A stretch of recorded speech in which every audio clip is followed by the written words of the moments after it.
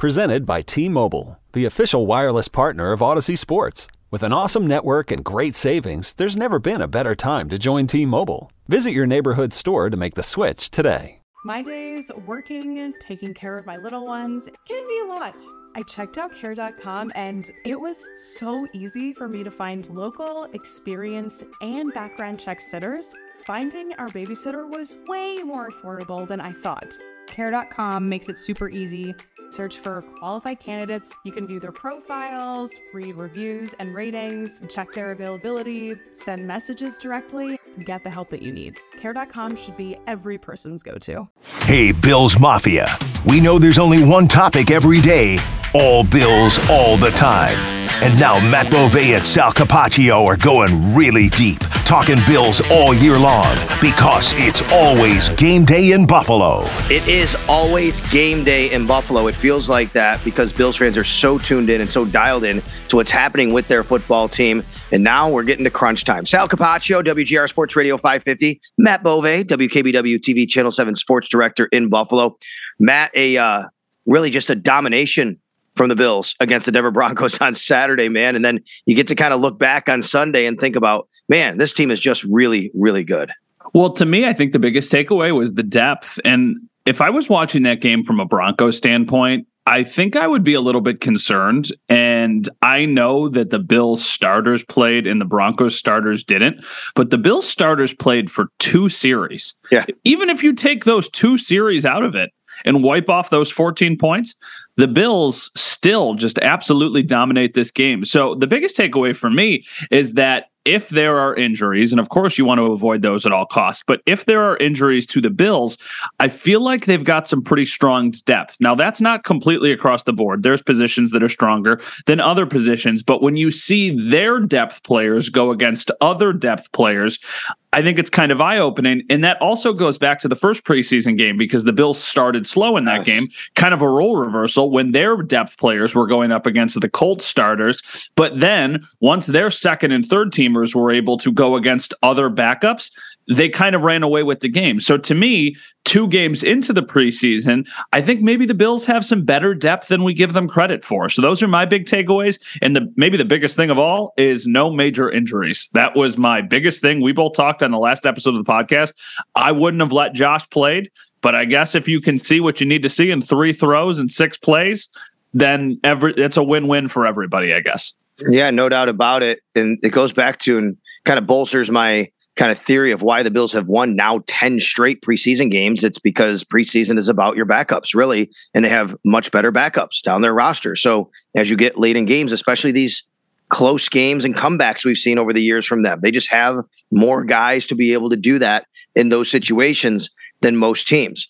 The only downside of it's so weird to say it like this, right? Like I'm thinking back and I'm like, I mean, they dominated them, but in a way you almost it's hard to evaluate when they're so much better, right? Isn't it hard to kind of evaluate and pick apart guys when everything's rolling and everybody just seems so much better than their opponent? Yeah, I think I actually learned more from the game against the Colts than I did from the game against the Broncos, just because they just were on cruise control, really from the start of the game till the end of the game. Every unit kind of did what you expected them to do. It's such like a commonly used cliche, and whether it's TV or in radio or whatever it is, the more questions than answers. But I kind of left the game with more questions about how the 53 is going to ultimately be pieced together and not really questions about how good or how deep the Bills are, because we knew that going in. And then we were reminded of that after just a quarter of football. We saw Josh Allen just look like a freak of nature, throwing 40 yards off of his back foot with ease. We saw Stephon Diggs make some plays. We saw all of the running backs look good. And all of these different layers of people who look good make those decisions become that much harder, because you're going to have to let people go. You're going to have to cut players who probably would make almost every other 53 around the NFL. So Matt and I are actually going to have our own 53-man roster projections during this particular podcast on It's Always Game Day in Buffalo. And we welcome you to Download it. As always, listen however you can, but please subscribe. Give us a subscription, if you will. It's free, right? I mean, why not? And as soon as we have a new one, it just pops up into your podcast app, your browser, however you pod. It's right there. It's Apple iTunes, it's Spotify, it's all of our Odyssey platforms. We're going to be doing it throughout the regular season, a couple times a week. We're going to get one in this week before the next game in Carolina because it's such a quick turnaround. So a little chance for us to digest everything. Then we'll give you a couple before the Bills, get back on the road for their week 1 game against the Rams. But in this podcast, we are actually going to give our own 53-man roster projection. And you go back to Saturday, 42-15 over the Denver Broncos. So after every game, Matt, I do an arrow up, arrow down column at WGR550.com. Everybody's got their own kind of what went right, what went wrong kind of thing, who looked good, who looked bad. That's mine. We did arrow up, arrow down ourselves, from the training camp earlier. I had a tough time with arrow down. Was there anything that wasn't good? The only thing I could come up with was kick coverage. And then some people suggested me tackling, which I agree with was good. I gave that one, but I couldn't think of many. It was hard because there was so much that went right in this game. It's nitpicky stuff. Right. And the fact that we're even talking about some of these things is probably indicative of just how good they looked and how much of just a steamroll it was. I guess Kaiir Elam, we've talked about some problems being a little bit too handsy and whether they're going to lean on him. And he had another penalty on a play where they could have probably called multiple penalties. So maybe that was something that I would point to. Arrow down to Sean McDermott for letting Matt Hawk be the one punt, not Matt Araiza be the one punt. Like, come on, dude. I want to see Matt Araiza if I'm there. So, I would say maybe those things. I would have said on that first drive of the game against the Broncos, I guess, primary backups, the Bills defense had some tackling issues. That was a bit concerning, but even though it was the starters without a lot of the guys who will start. So you kind of take that with a grain of salt. And then, the special teams coverage wasn't great, but what would you expect without Saran, without Taiwan, without Matakevich? So I guess that also kind of comes with the it's way more arrows up than arrows down after Saturday. Yeah, and as far as the first defense and tackling, it was an arrow down. It was not very good. There's no sugarcoating that.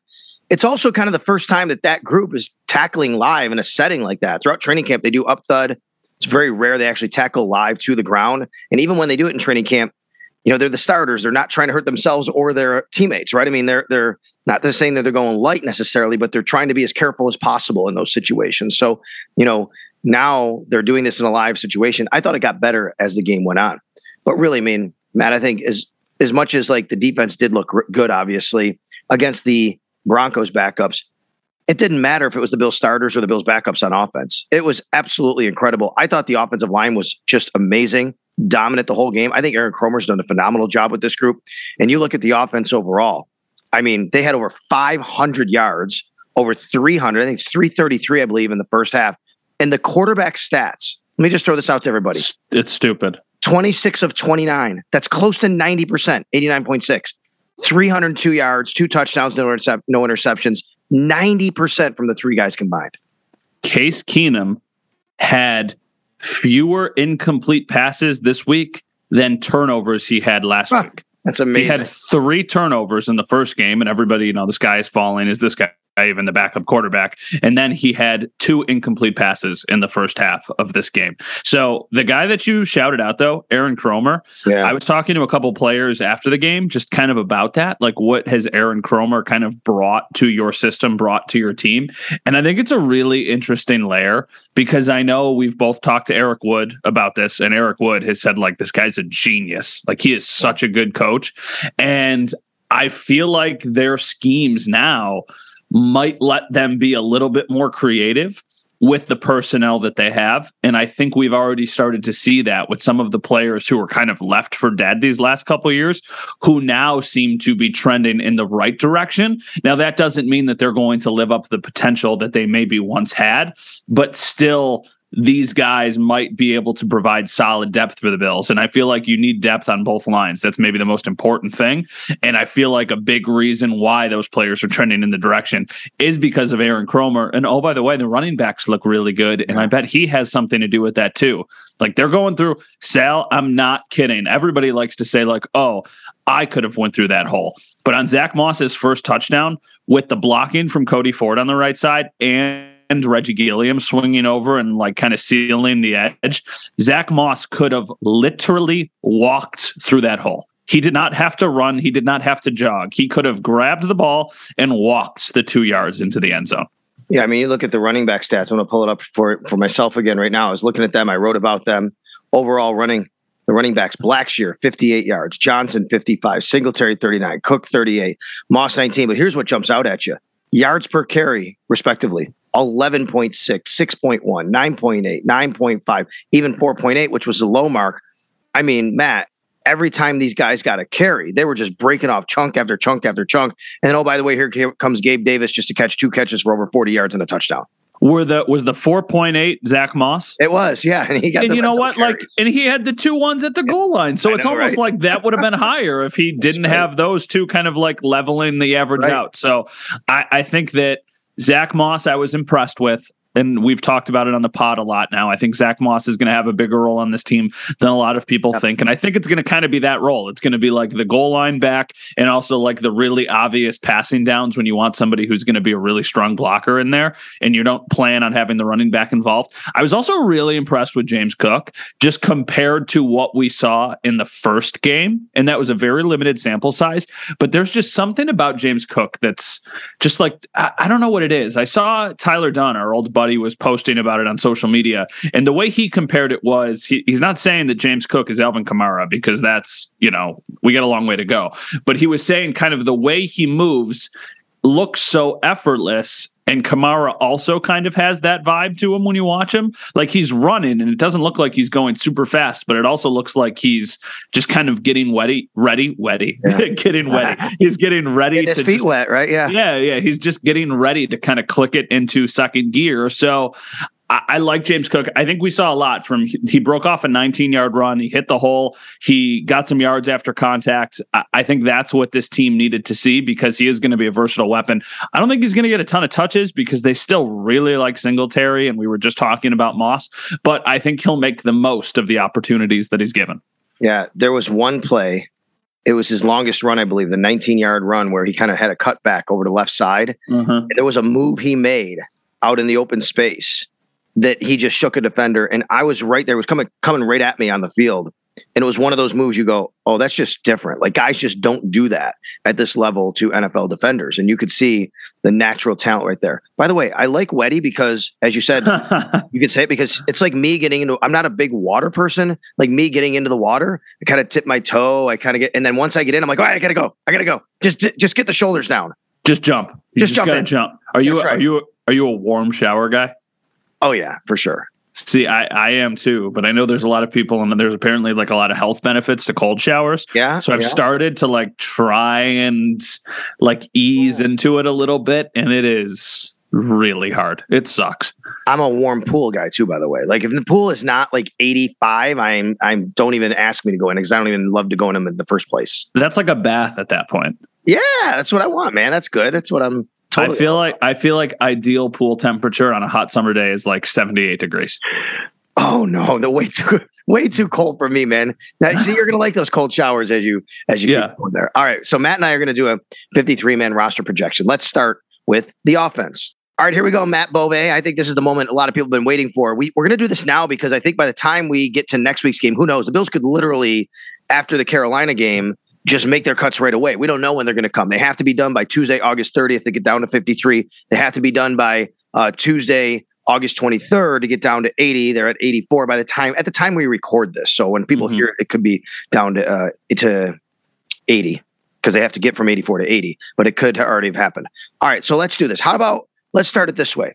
I'll give a position and I'll tell you what I have, and you tell me you agree or disagree, and you give me what you have, and then we'll kind of rotate that way in the offense. I would bet that we have a lot of similarities, especially with the first couple positions we're going to talk about. My one question, though, that I want to say before we start this is, what are you counting Reggie Gilliam as? Are you counting him as solo a fullback? Or are you counting him as a running back or a tight end? He's a fullback. He's listed as a fullback, so I'm going to count him as a fullback. Okay. And I think Reggie Gilliam's on this team. I think obviously we know he is. Oh, for sure. Extension, right? Oh, for sure. So to me, it's Allen and Keenum as the two quarterbacks. I think Barkley is in the organization as a practice squad guy. He doesn't make the 53. They don't need him to make the 53.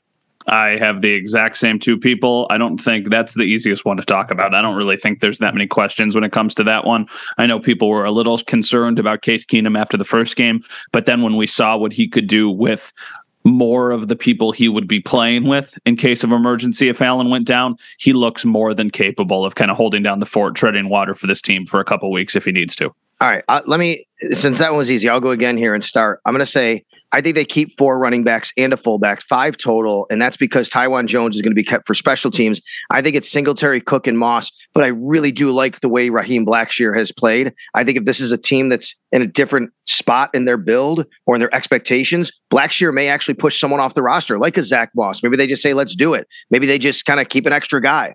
I don't see it happening here. I think Singletary, Cook, and Moss all have a role. Taiwan Jones, especially on special teams. Yep, I've got the same 4, Singletary, Cook, Moss, Jones. I didn't think that was going to be the case before the summer started. I didn't necessarily know if Moss was going to make the team. Now, like I said before, I think he's going to have a bigger role than we think. I think Singletary will be the air quotes number 1 back, but probably more of a first and second down guy. Moss will be their goal line guy.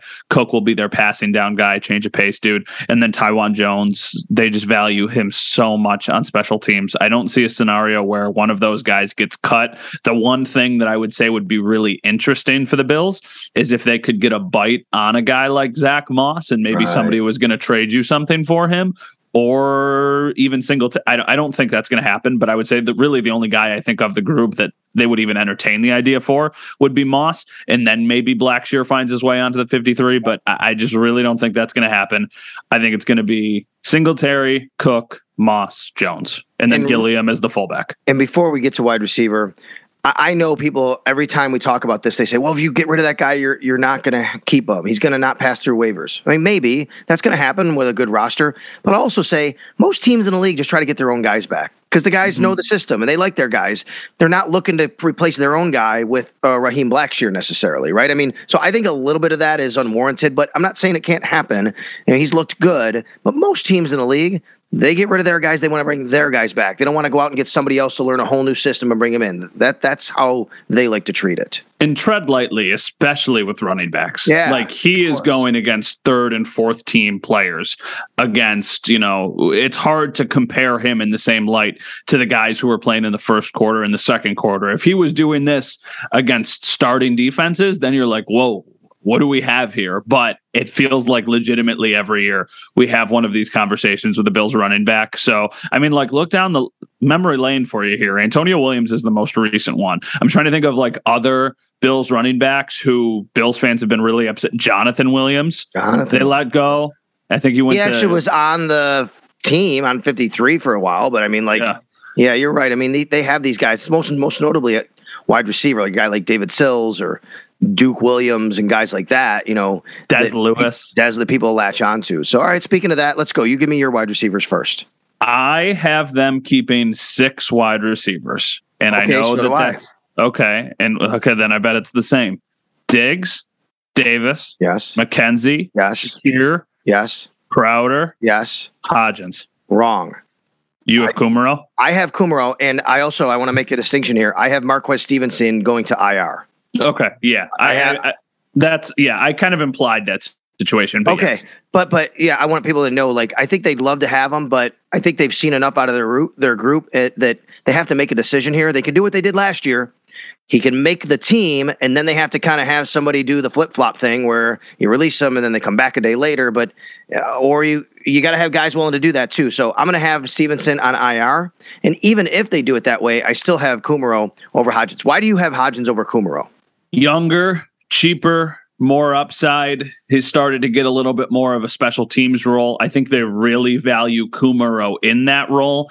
But to me, I've kind of seen what I need to see from Kumaro is an outside boundary threat. I think Hodgins has the higher upside. And I think with that depth that they have, I'm more interested in keeping a player with higher upside than a safer player when we're talking about the 6th wide receiver on the team. I have no quarrels with that. I think you could very well be right. I could see the scenario playing out. I actually could even see them keeping both, but I don't think they're going to in this situation. I think Austin is out, Gentry's out, Powell is out. But the reason I have Kumaro is over Hodgins. I just think that at that spot, if you are the last wide receiver on the roster, it is not about what you could do for them at wide receiver. It's not even necessarily about upside. It's about how you can contribute on game day. And the only way you can do that is through special teams. And I think they really like Jake Kumaro for that. So as much as I even believe that Isaiah Hodgins has taken a great step and he's really enabling himself here to try, a good push here, I think at the end of the day, I have Jake Kumaro. All right, tight end is going to be tough. So there's been a lot of talk about O.J. Howard. I'm just looking at the contract and thinking, I just can't see them eating as much as they have to eat to do it, even though they probably like both Tommy Sweeney and Quentin Morris. Obviously, Dawson Knox is on the team. And by the way, we want to send our condolences out to the Knox family. Absolutely. And the team is playing with a heavy heart, obviously, right now. And the Long Live Luke shirts, those were tremendous, by the way, Matt, that the team was really cool. Really cool. I mean, he was one of our first guests. He might have been our first guest play. He might have been Isaiah than him, player. maybe? I don't remember, but we listen, with our job, there are times when you've got great relationships with players. There's times when you have no relationships with the players besides the conversations you have when they're up at the podium. Dawson Knox is salt of the earth. That guy is a phenomenal human being. And it seems like he has always been so incredibly close to his family from the conversations we've had with him, whether there was a microphone there, or we were just talking about life. So my condolences, my prayers to his family, because I cannot imagine what they are going through. And it really is cool to see Bills Mafia step up in the way that they have with all of the donations to the Punt Foundation, which is something that Dawson really cares about. It sucks. You just wish that would have never even had to happen. 22 years old. I'm so it's all, I don't even have the words. It's just terrible. Yeah. Our thoughts are obviously with Dawson Knox. He is going to be the starting tight end for the Buffalo Bills. So at the end of the day, I kept Howard and Sweeney, and I want to tell you about the conversation in our radio production meeting before the game that Brandon Beane said. We were talking about this position, and he said to us on the radio crew, he said, how tough of a decision it's going to be, right? He said, they all have something different. They all bring something different to the table. It's like you can go in and kind of pick out which, part of the knife you want to use, right? Something like that. And I look at that and I think about it and I say, well, if that's the case, then Howard does have something that others don't. And he also is more cost prohibitive to get rid of. And then he caught the pass in the red zone for the touchdown. And I thought that's what it is. It's he still offers a matchup in the red zone they don't have with Sweeney or Morris. So I'm going to keep him. I'm going to keep Tommy Sweeney because I think they just love Tommy Sweeney and he's always around. He catches everything. And as much as I think they like Quentin Morris and I like Quentin Morris, I don't have him on the roster because I think he's the guy that they can get to the practice squad the easiest and the best without having fear of losing to another team. This is another one where we have a difference of opinion. Okay. And I apologize if you just heard my 15-pound cockapoo Harper losing her mind. I didn't hear anything. I would have loved to have heard that. I think she's, her bark is certainly bigger than her bite, but I apologize if everybody heard that on the microphone. I have them keeping 2 tight ends, and that's Dawson Knox and O.J. Howard. And I had to make a sacrifice with a position farther down the line because that's just kind of the way that my roster shaped itself out. I think they love Tommy Sweeney. I know how big of a fan a lot of those guys in the locker room are of Tommy Sweeney. I think this is one of those situations where you cut him, but you can get him to the practice squad. I think he's a very specific fit for the Bills with his skill set, with his personality. I think you always are probably looking over your shoulder a little bit now with the Giants because I'm sure Dabes is probably a huge Tommy Sweeney fan. That being said, you can't keep everybody. This is the problem with having such a good team. As I was going to the defense and I was looking at all the players that I have them keeping, I had an extra guy make the roster and I had to take from somewhere. So Tommy Sweeney was my first guy, the last guy out, basically, if this was the NCAA tournament. So I think I'm going to be wrong. I think he's going to make the team. But for my 53-man roster, I have Knox, and I have Howard. And let me retract what I said about getting to the practice squad. I agree with you about Tommy Sweeney. You could get him to the practice squad, but the reason why I kept him is because I'm going to keep 3 because if I think of what kind of offense they want to run. Do you think though, by only keeping 2, that kind of hinders maybe what we've heard from what Ken Dorsey wants to do in using more 2 tight end sets? Not really, because I would think those guys would be the ones on the field the majority of the time anyway. And then if you had an injury to one of them, I'm just banking on the fact that either Sweeney or Morris would be able to go to the practice squad. I don't think there's any situation where both of those guys get claimed by other teams. So that's why I kind of think, well, if you keep 2 on the 53, you'll get one of them to the practice squad. And I mean, not for anything, Morris was getting the first team reps with Josh Allen the other day in the preseason game. So I think they like him a lot too. So that's why I'm saying I don't know how you make that decision between the 2 of them. So in this case, you just don't. You cut them both and you try and get them both to the practice squad. All right. I like it. It's a good debate and we're going to see how it shakes out. What do you got on the O-line? I got them keeping 9 guys. All right. 6, 7, 8, 9. So do I. I bet let's say we both have Ike Butker staying on PUP, obviously. He's not going to count towards the 53. He'll be a part of the organization and then they'll make the decision when he's healthy. All right, I'm going to go with the starters, and then we'll go to the depth guys. For the starters, Deion Dawkins makes the team. Roger Saffold makes the team. Mitch Morse makes the team. Rick/Ryan Bates makes the team. And then Spencer Brown makes the team. Now, I know Spencer Brown was also with the second team a little bit in the preseason game. I think this is more of him working back from injury than it is that, okay, he's a backup. But I do think Quessenberry for sure makes the team. So right there's 6 guys. 100%. And then who do you have for your next 3? Because I bet they're all the exact same. So Greg Manns to me is on the team. He is a very important interior lineman for them. He might be their backup center when it's all said and done, to be quite honest. Here's the problem that I have. I don't know the extent of Tommy Doyle's injury, right? And he could very well be put on injured reserve, but he would miss the whole year. I don't know if that's ideal for them, but if that's the case, then that opens up another spot. I'm going to assume that that's not the case. So I'm going to have Tommy Doyle being kept as one of the guys. Now he could be, hey, make it, put him on IR. You can't do PUP because that's got to be something you start on in training camp. I'm going to have them keeping Tommy Doyle. And then it comes down to Cody Ford or Bobby Hart for me for one spot because I don't see them keeping both. I flip back and forth here. I think they really like Bobby Hart. He showed he could play tackle last week, but Cody Ford's their investment. Cody Ford's their draft pick. Bobby Hart's bounced around the league a little bit. I think I'm gonna give him Cody Ford here, although I could see Bobby Hart making the team over Cody Ford. So that's the kind of the exact same situation. I have an asterisk next to Tommy Doyle. Yeah. Just because I don't know what's going to happen with him. Yep. If he is going to be healthy enough to play within the first month of the season, then I think he makes the 53-man roster. If he doesn't, then I think both Hart and Ford make the team, and that's the 9 that they keep. But I would say the same thing. I would give, if I'm having to pick between both Hart or Ford, I'm going to take Ford, still the younger, homegrown guy, and just a guy who, even though Hart has looked pretty good in the preseason right now as well, I think Ford's been impressive, and I think they're going to try and reward their own in that situation. So that's why I would say give the edge to Cody Ford. Okay, and but we can say Tommy Doyle was in a boot on a scooter at practice.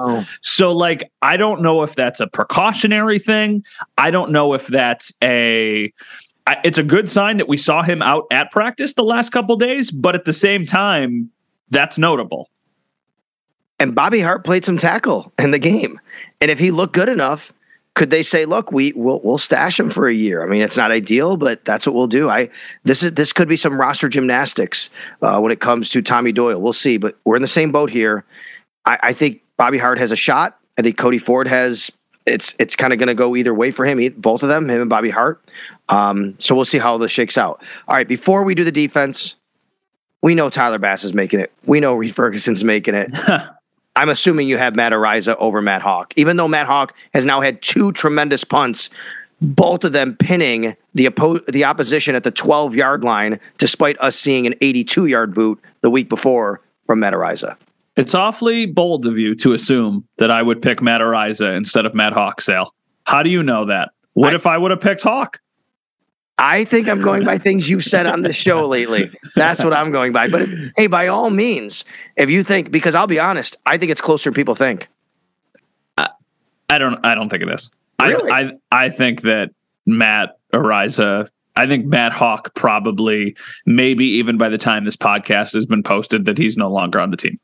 I think it's a safe assumption then if you think that. I think that they're going to treat this the same way they treated the Hauschka Bass thing. Okay. A couple years ago, where they let the competition linger a little bit. And then with just a little bit of time left, they were like, okay, Tyler Bass has won the job. And the reason I say that, even though Hawk got that punt in the game, Ariza was doing all of the holds. So I think they're still more concerned maybe with the holding than the punts.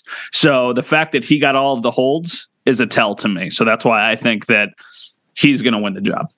So they were scheduled to rotate Ariza, Hawk, Ariza, or Hawk, Ariza, Hawk, Ariza, and they only punted once, and that's why Hawk got the punt, right? So the worst thing that happened for the competition itself was that Ariza never got a chance to do what Matt Hawk had a chance to do, which is maybe try to pin the opposition down. So to me, this goes another week, and they try to get him on the field. He probably gets the first punt to see, hey, hopefully we can do it not from our 10-yard line, and maybe he has to pin them down. I do have Matt Ariza making it. I think the holding point is a great point. He's been the only holder. But look, you don't have to evaluate Matt Hawk as a holder. You know, he's really good at it. So you don't put him out there in preseason. You put out Ariza to get every rep possible to evaluate him and make sure he's doing it the right way. Okay, so next up, the defense.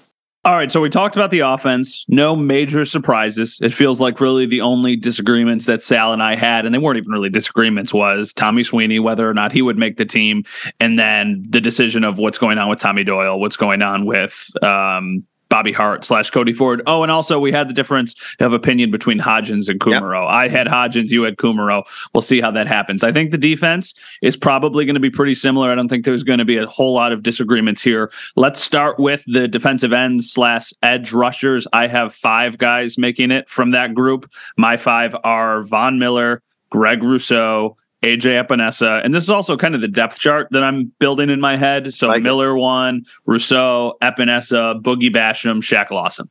Yeah, and I agree with that. I think the only surprise for me, maybe to this point, I agree that Epinesa might be 3rd on the depth chart. It seems to me that AJ Epinesa is the number 3 defensive end on this team. I mean, He didn't even play really much. He was out there a little bit with the starters, I believe, because Von Miller didn't start, and then he was off the field. Boogie got some time. Shaq Lawson was playing pretty late in the game.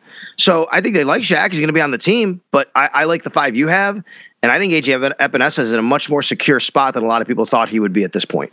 Yeah, absolutely. I think that he has flashed enough this summer that they trust him to be their kind of rotational role, the guy with a little bit of upside. And then I also think they kind of view the same thing for Boogie Basham. He gives them some versatility. And then Shaq Lawson, I think they know what they're going to get. And the interesting thing about Shaq Lawson and about Jordan Phillips, who we're going to talk about in a second, is the last time those guys were in Buffalo, they had arguably their best careers as pros in 2019.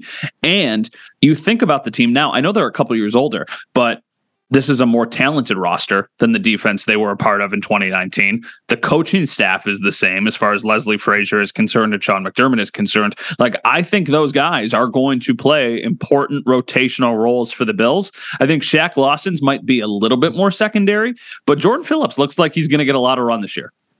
I agree with that. And Jordan Phillips is a defensive tackle where they added Tim Settle, Daquan Jones to Ed Oliver, with Ed Oliver, along with Jordan Phillips. To me, that's the only 4 they're going to keep because Boogie Basham can give you a little versatility, like you said. When you look at the defensive line group, Matt, I think you only need to keep 9 because you do have a guy in Boogie Basham who can actually play inside and outside. So defensive tackle, I have Oliver, Settle, Jones, and Phillips. Yeah, I have the exact same 4. Really no tough decisions on this one. There have been a couple players who have flashed in the preseason that I think they would like to keep, but I think they'll get those guys to the practice squad. Yeah, Elianko actually had a sack last week. I thought he played really well when he played for the Bills last year. Same with Brandon Bryant. And these guys are good to have in the building. They could be on your practice squad. And you know what? I think they would probably stay there. I mean, if they get a chance to go to a 53 somewhere else, why not? They would take it, but you have a good shot. How about Prince Emili?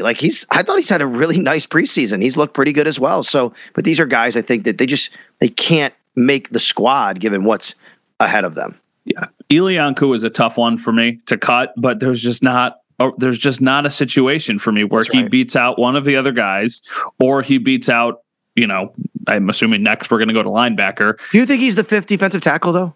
Yeah, I do.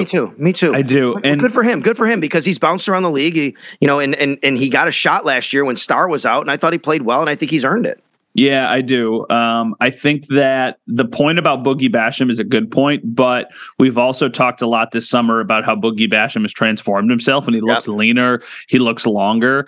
And I feel like maybe that takes away a little bit of his versatility, but it also gives him more of a chance to pop from an edge position. So I think that's a fair trade-off. I think that's probably what they wanted to see. He can still probably slide inside in an absolute pinch if he needs to, but I think they really like the guys and they really like the combinations that they have. I mean, in that first preseason game, Tim Settle jumped off the film, and he was doing that not next to Ed Oliver. So I think with those guys out there and with Von Miller, I mean, we still haven't seen Von Miller in action either.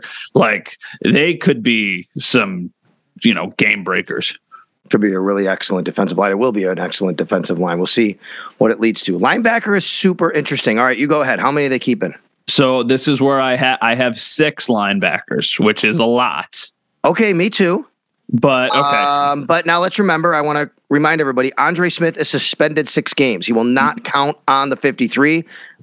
He will be a part of the organization as far as listed on a roster, but it'll be on the reserved suspended list.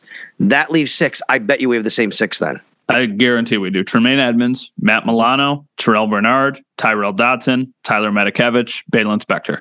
Yes, and I will tell you, Spector might have been the last guy I kept in this whole thing, maybe at least one of them, because I just think that as a draft pick, he's looked really good. He's probably put enough on film that they don't want to lose him to another team. We've talked about this before. And, he can contribute on special teams, which is obviously important for a guy in that position. Spector was the guy that I had to fit on the roster instead of Tommy Sweeney. Like, to me, that's where I was like, ooh, teams usually don't keep 6 linebackers, but you think about the other players that are in that room. I think they like the idea of having Bernard and Spector kind of come up together because they've been doing a lot of work together off to the side. Tremaine Edmonds obviously entering the last year of his contract. You want to get, it's not like Tremaine Edmonds is old by any stretch, but you want to make sure that there's still a bunch of youth in that room. Same thing, Tyler Medikevich. Who knows what his role on this team looks like down the road past this season. So I think that he gets the nod just because he's a draft pick this year.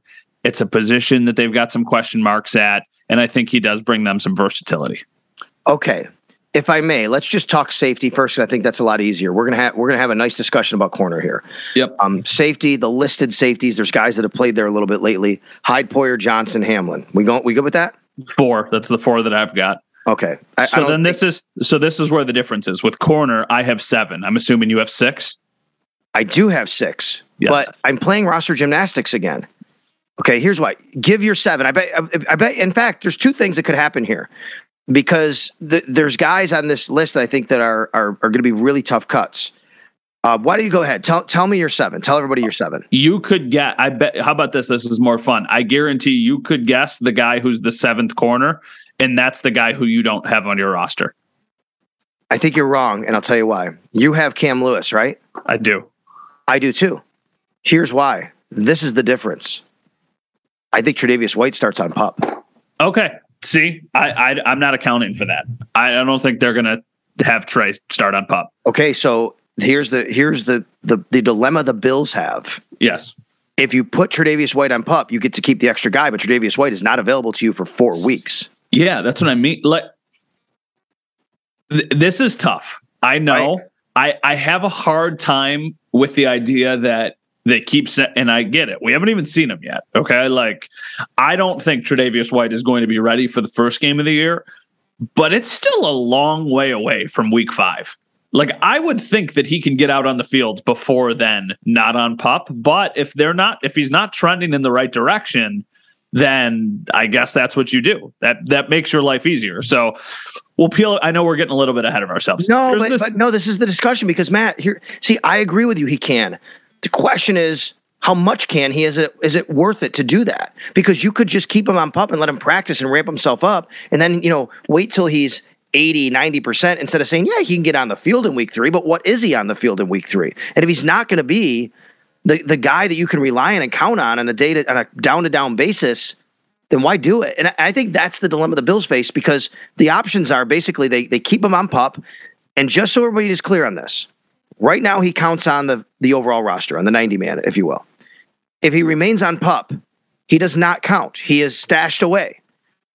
If he is activated when they do the roster cut downs to the active roster, then he does count, obviously, but they could make him inactive on game day. But now you're using a roster spot. This is the issue. So I'm saying, Matt, I think he could be ready by week 2 or week 3. I just think they slow play it and say, why risk it when we're in this thing for the long haul? What would have to be the game he's if you knew he was ready by a certain game, you would have him on your 53 out of camp. What would be the game for you that would be like, oh, it's worth it? Game 6 against the Kansas City Chiefs. It's tough. I don't know. I don't know the first 4 games. Rams, we know they have Robinson and Kupp, but you know what? I mean, it's actually a team that runs the ball a lot. They're not like world beaters throwing the ball. They have good receivers. Second week, playing the Titans. It's about Derrick Henry, right? I mean, they got rid of AJ Brown. Yeah. Third week, it's Miami Dolphins and Tua. Fourth week, it's the Baltimore Ravens and a team that does not have many outside threats, to be quite honest with you. I think you can get by in those first 4 weeks with what you've seen from the guys other than Tre'Davious. So let's then say the other guys, just so everybody knows. So for my 7 that I have listed, Sal's 6, it's the same with just the Tre'Davious White conversation. My 7 are Trey White, Taron Johnson, Kaiir Elam, Dane Jackson, Christian Benford, Siran Neal, and Cam Lewis. Now, there's a common theme with some of those bottom guys. Siran Neal, Cam Lewis, tons of position versatility, tons of flexibility. It gives the Bills options. Siran Neal is a lock to make this team. Cam Lewis is trending in the right direction. Now, that being said, he's certainly not a lock, especially considering what they decide to do with Tre'Davious White. But if Tre'Davious White is unavailable or they start him on PUP, then I think Cam Lewis's chances at making it become drastically improved. So I don't really think there's questions with any of the other guys. I think Christian Benford has been a really pleasant surprise. It speaks volumes that in the game on Saturday, they let Dane Jackson and Kaiir Elam do a series together, and then they used Dane Jackson and Christian Benford and had them do a series together. So I really do think that they're trying to give Christian Benford a shot at this, at least at winning a starting job. But even if he doesn't,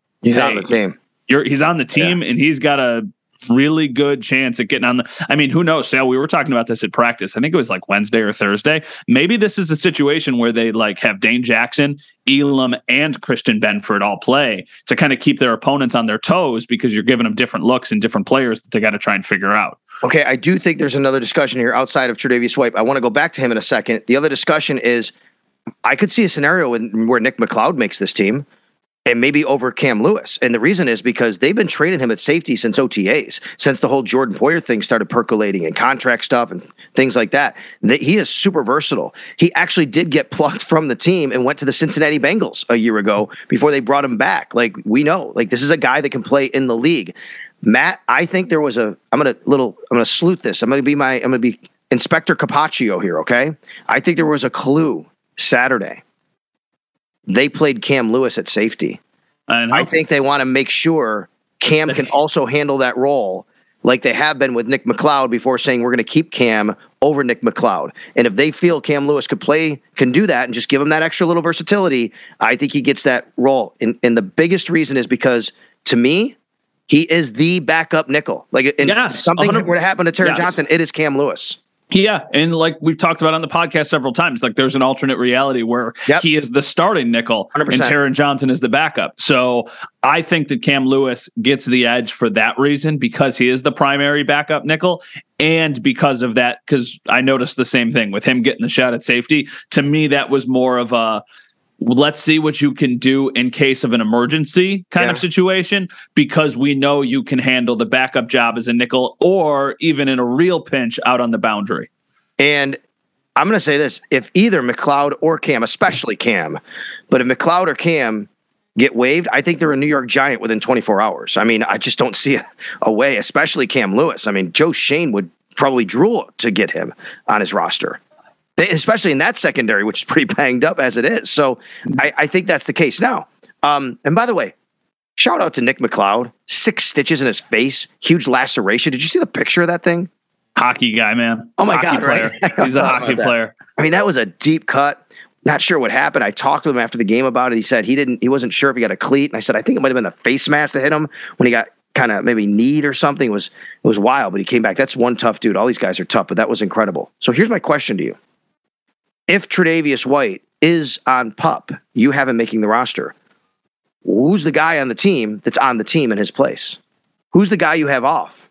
Because you have 53 with Tre'Davious. Yes. If Tre'Davious White goes on PUP, that gives you, Matt, 52. Who's 53? Tommy Sweeney. Okay. Tommy Sweeney. Yeah, Tommy Sweeney was my last person cut. I would have Tommy Sweeney on the team before I would have Jake Kumerow on the team, given the way that I built the roster. I think that they can get away with 6 wide receivers.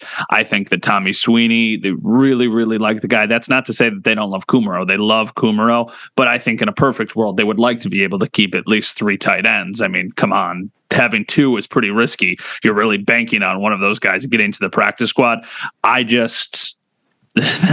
The one to me was I kept going back to Balen Spector or Tommy Sweeney, and I gave the edge to Balen Spector. I gave the edge to the younger guy with a little bit more upside. But in this situation, if it is Tre'Davious White starting on PUP, which is a very real possibility, then Tommy Sweeney makes it. Then though, you're just kind of kicking the can, because then you got another hard problem you got to figure out in 4 weeks. The issue I have is if Tre'Davious White does not start on PUP, what do I do? Because in that scenario, I would have them keeping 7 cornerbacks. You did, right? Yeah. I mean, you probably have to, it's probably Cam Lewis, right? I guess, but man, I don't know. You know, the other thing is, I would say who would you pick? Cam Lewis or Balen Spector? See, I think Balen Spector is the guy that's out for me in this scenario. If Tre'Davious White plays, and here's why. I know I've just said, 7 corners. Again, I don't think he's 100% if he plays. Even if he's on the team, I don't know if he's playing week 1. So you got to keep the other 6 guys, right? Mm-hmm. And then you make a decision when White's healthy. So to me, it comes down to Spector or Sweeney. And I've already said I think they want to keep 3 tight ends. So I probably go to Balen Spector and say, kid, we're loving you. We hope to keep you. Terrell Bernard's been awesome as a rookie linebacker, but we got to put you on the practice squad. I think that might be what you ultimately say in that scenario. I think there's a better chance you can get Balen Spector to the practice squad than Cam Lewis. Probably right. I agree 100%. Yes. How about this? Let me ask you this question. We haven't dissected every single NFL roster, but just off the cuff, do you think Cam Lewis is one of the top 32 nickel corners in the NFL? Ooh, that's a good question. You know what? I don't know, because the sample size is so small. I don't know if I would go there, but I would say he's in the, let's take the 32 and then add 16 for like the primary backups. He's in the top 48, and every team's got a spot for one of those guys. So I don't 100%. Know if he's one. I don't know if he's good enough to be starting at nickel in on any other team, but he's definitely good enough to be a primary backup. And I really like Cam Lewis, because obviously he's a cool story. He's been around for a while. They trust him. That's a big deal. They also really like when they've got the continuity with their players inside those same position groups in the same room. So, yeah, I think that I couldn't find it in myself to cut Cam Lewis. I agree with that. Let me throw another name out. In my scenario, if Tre'Davious White was kept, I still would have him keeping 7 corners because he might not be completely healthy. I could see Tommy Doyle maybe then not being the guy, and him going on an IR, or in some scenario. And to be honest with you, Matt, they could only keep 9 offensive linemen. You have to dress 8 on game day to trigger the extra guy available. But let's remember, you can elevate guys from the practice squad. And, if you put Tommy Doyle on IR, you're stashing him away for the year. And then you can always elevate a guy like Bobby Hart or Jacob Capra or, Luke Tenuta if you want, or something like that. So Tommy Doyle would still be on my radar as per this discussion about Tre'Davious White. I have a heart. Tommy Doyle's an interesting one to me because he played in playoff games for the Bills last year. He was active that's what I mean. He was active in a playoff game. So clearly they value him, and he was a pretty high draft pick just last year. So for the sake of the injury, if it's not a long-term injury, he's going to be on the team. But if it is, if it's one of those situations where okay, he won't be back until the halfway point of the season, then you do the IR thing and you just are like, hey, sorry, this is the way it works out. Get healthy, rehab. You're still going to be in the room. You'll be back on the team next year. But if he's can be back by week 4 or something, then I think he needs to make the team. He's probably on the team. But what I find interesting about this whole exercise for all the talk about how tough it's going to be, which it is, it's going to be super tough for this organization to get the right 53 because there's so many good players on the bottom end. You and I only have two differences, and really one of them is simply born out of what the injury status is to Tre'Davious White. You have White on the squad. I have him on the PUP. You have him on the squad and Tommy Sweeney out because of it. I have Sweeney in because of that. And then we have Kumerow and Hodgins flipping. That's it. That's the only difference. The only two we have in the entire 53, Matt. Of the guys who are primarily special teams players. So Yes. we're talking about Taiwan Jones, Tyler Medikevich, Jake Kumerow, and it's pretty much it. Jaquan Johnson. Jaquan Johnson, but he's also kind of like their first backup at safety. So I think like T's definitely making this. I see what you're saying, yeah. Of those three, Kumerow, Medikevich, and Taiwan Jones, who is the biggest lock? Medikevich. More than Taiwan? I keep thinking of, Taiwan being a gunner. If you're going to here's the problem. I think Taiwan is so good at what he does. They love him. Maybe not. Maybe Taiwan too. But there's more guys who kind of can play that role that you could keep than they could play maybe the Medikevich role. I think is just a demon tackler. You know what I mean? Yeah. If that makes sense. I don't know if that makes sense. It does. It does. I mean, it's like you said, it's really tough. There's 53 the team would never admit this. There's 53 people that are going to make the roster. There's like 60 guys that are fighting for these 53 spots. So I think we know the players that are kind of in that range on the bubble. And I think it also speaks volumes that, without having any conversations before we even started this, we had just a couple little tweaks, like two differences of opinion. We're a little bit past what we normally go. This has been fantastic. Enjoyed doing this 53-man roster exercise. Let me give you a question, though, before we leave. Nice juicy one. Does Brandon Beane make a trade for or to get rid of a rostered player before cutdowns? No, I don't believe so. I don't believe so because the players who I think would be prime candidates for that, I don't see the value meeting up with kind of the depth that they have at those particular positions. Like, okay, here's a good example. Is a team giving you a 6th or a 7th round pick for Jake Kumerow? If they are, I'm taking that pick and I'm having Hodgins make the team. But I don't think they're going to trade Cody Ford unless he's going to get cut. I don't think they're going to trade Zach Moss. He was another person we were talking about. And then on defense, there's like nobody. No. On defense, we're going down these lists. Like there's really not options for them. Nobody the Darryl Johnson thing was such an enigma because they had a relatively deep room at the position. So they could move on from him and know that they weren't kind of eating away at their own depth. So no, I don't think he makes a trade. I think he'll probably look into it, but I don't think it'll happen. Do you think unless there's a guy who is going to get cut, like Van Roten or something, and you're like, somebody's going to give you a 7th round pick for him. Like, then you do it. The only guy I could think of, there's two guys on defense I could think of. Is it possible because of the preseason and camp that Terrell Bernard has had that Tyrell Dodson could be a guy you shop? What would be the pet? Like, what do you think would be the asking price for Tyrell Dodson? Like a 6th round pick, maybe a 7th. But it's better. It's better than releasing him. I don't think I would do it. Okay. I think I keep him, and then honestly, once Andre Smith comes back from suspension, I think then you have the decision. But I think I would honestly give the edge to Dotson. And let me go to the other guy we just talked about. Do you think you could get something for Cam Lewis if you ultimately thought you couldn't keep all those corners? Yes, I do. I don't think they want to do it. I don't think they're motivated to do that. If he's one of that guys, the back end though, it might be a let's make a phone call and see. I don't know. Yeah. I mean, that's always the situation. That's always the dream scenario for the GM is if you're going to have a guy who's not going to make the 53-man roster, just get something for him. And that's what they'll try and do. But I don't know. I just don't see it happening. All right, Matt, this is fun. We got the Carolina Panthers and the Buffalo Bills Friday night. You'll be there. I'll be there. We'll have, no, I'm not going. I'm not going to Carolina. I'm not going. Okay. So I have a very legit reason. At least I think. Tell everybody. It's my grandfather's 95th birthday. All right. Well, happy birthday to Grandpa. Yeah. So what's his name? Richard Beauvais. Pride of Elma, New York. Elma, nice. East Aurora, they're big South Towns people. I'm a North Towns guy. I grew up in the North Town. I know there's a very real divide. Yeah. We always talk about this, but yeah, it's his 95th birthday party. So like, I'm like, listen, the starters played already. I always kind of teeter on like, in this situation, what do I do? On this one, I was like, it's a preseason game. There better not be starters on that field.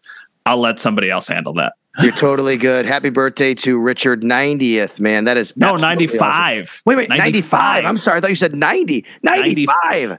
Wow. 95. Yeah, that's what I'm saying. Unbelievable. And Still play golf? No, he doesn't play golf anymore, but he's the most independent 95-year-old man on the planet. Like he's still legitimately, how ridiculous this is. He drives an hour every Wednesday to go get his favorite Reuben sandwich. He's 95. He gets in the car and drives an hour to go get a Reuben. He does yoga because he wants to stay flexible. Yeah. And he looks like Bob Barker. That is amazing. Yeah. It's wild. Well, you're going to have to, in conjunction with this podcast, sometime this weekend when the Bills are taking on the Panthers, you got to post a picture of Grandpa Richard. I will. Okay, you got to do that for everybody. For Matt Bove, I'm Sal Capaccio. We kept you a little longer than we usually do on It's Always Game Day in Buffalo, but hope it was well worth it because we're breaking down the Bills and it's getting closer to week 1 at the Rams. In the meantime, Bills, Panthers, Friday night. We'll talk about it next time on It's Always Game Day in Buffalo. Yo, Trey. Kevin, what's up, man? You know, I've been thinking, what would have happened if the NBA never vetoes the Chris Paul trade to the Lakers and we get CP3 in the same backcourt as Kobe in LA? Well, you get a very happy Jack Nicholson for sure. And the Lakers probably win a bunch more championships. CP3 finally gets a ring or 2 or 3, and the Kardashian empire is forever altered. What did you just say? Hey, everybody, I'm Trey Wingo. And I'm Kevin Frazier, and we're teaming up on a new weekly sports podcast from Wondery, Alternate Routes. As former Sports Center anchors and current sports obsessives, we're consumed by all the what-if questions that make being a sports fan so excruciatingly fun. If you're like us, then you also live and die on the fallout from every drop pass. Or play call. Each week on Alternate Routes, we'll take a flashpoint in sports, break down what actually happened, then explore every alternate scenario and the ripple effects it would have caused. Follow Alternate Routes on the Wondery app or wherever you get your podcasts. You can listen early and ad-free right now by joining Wondery Plus.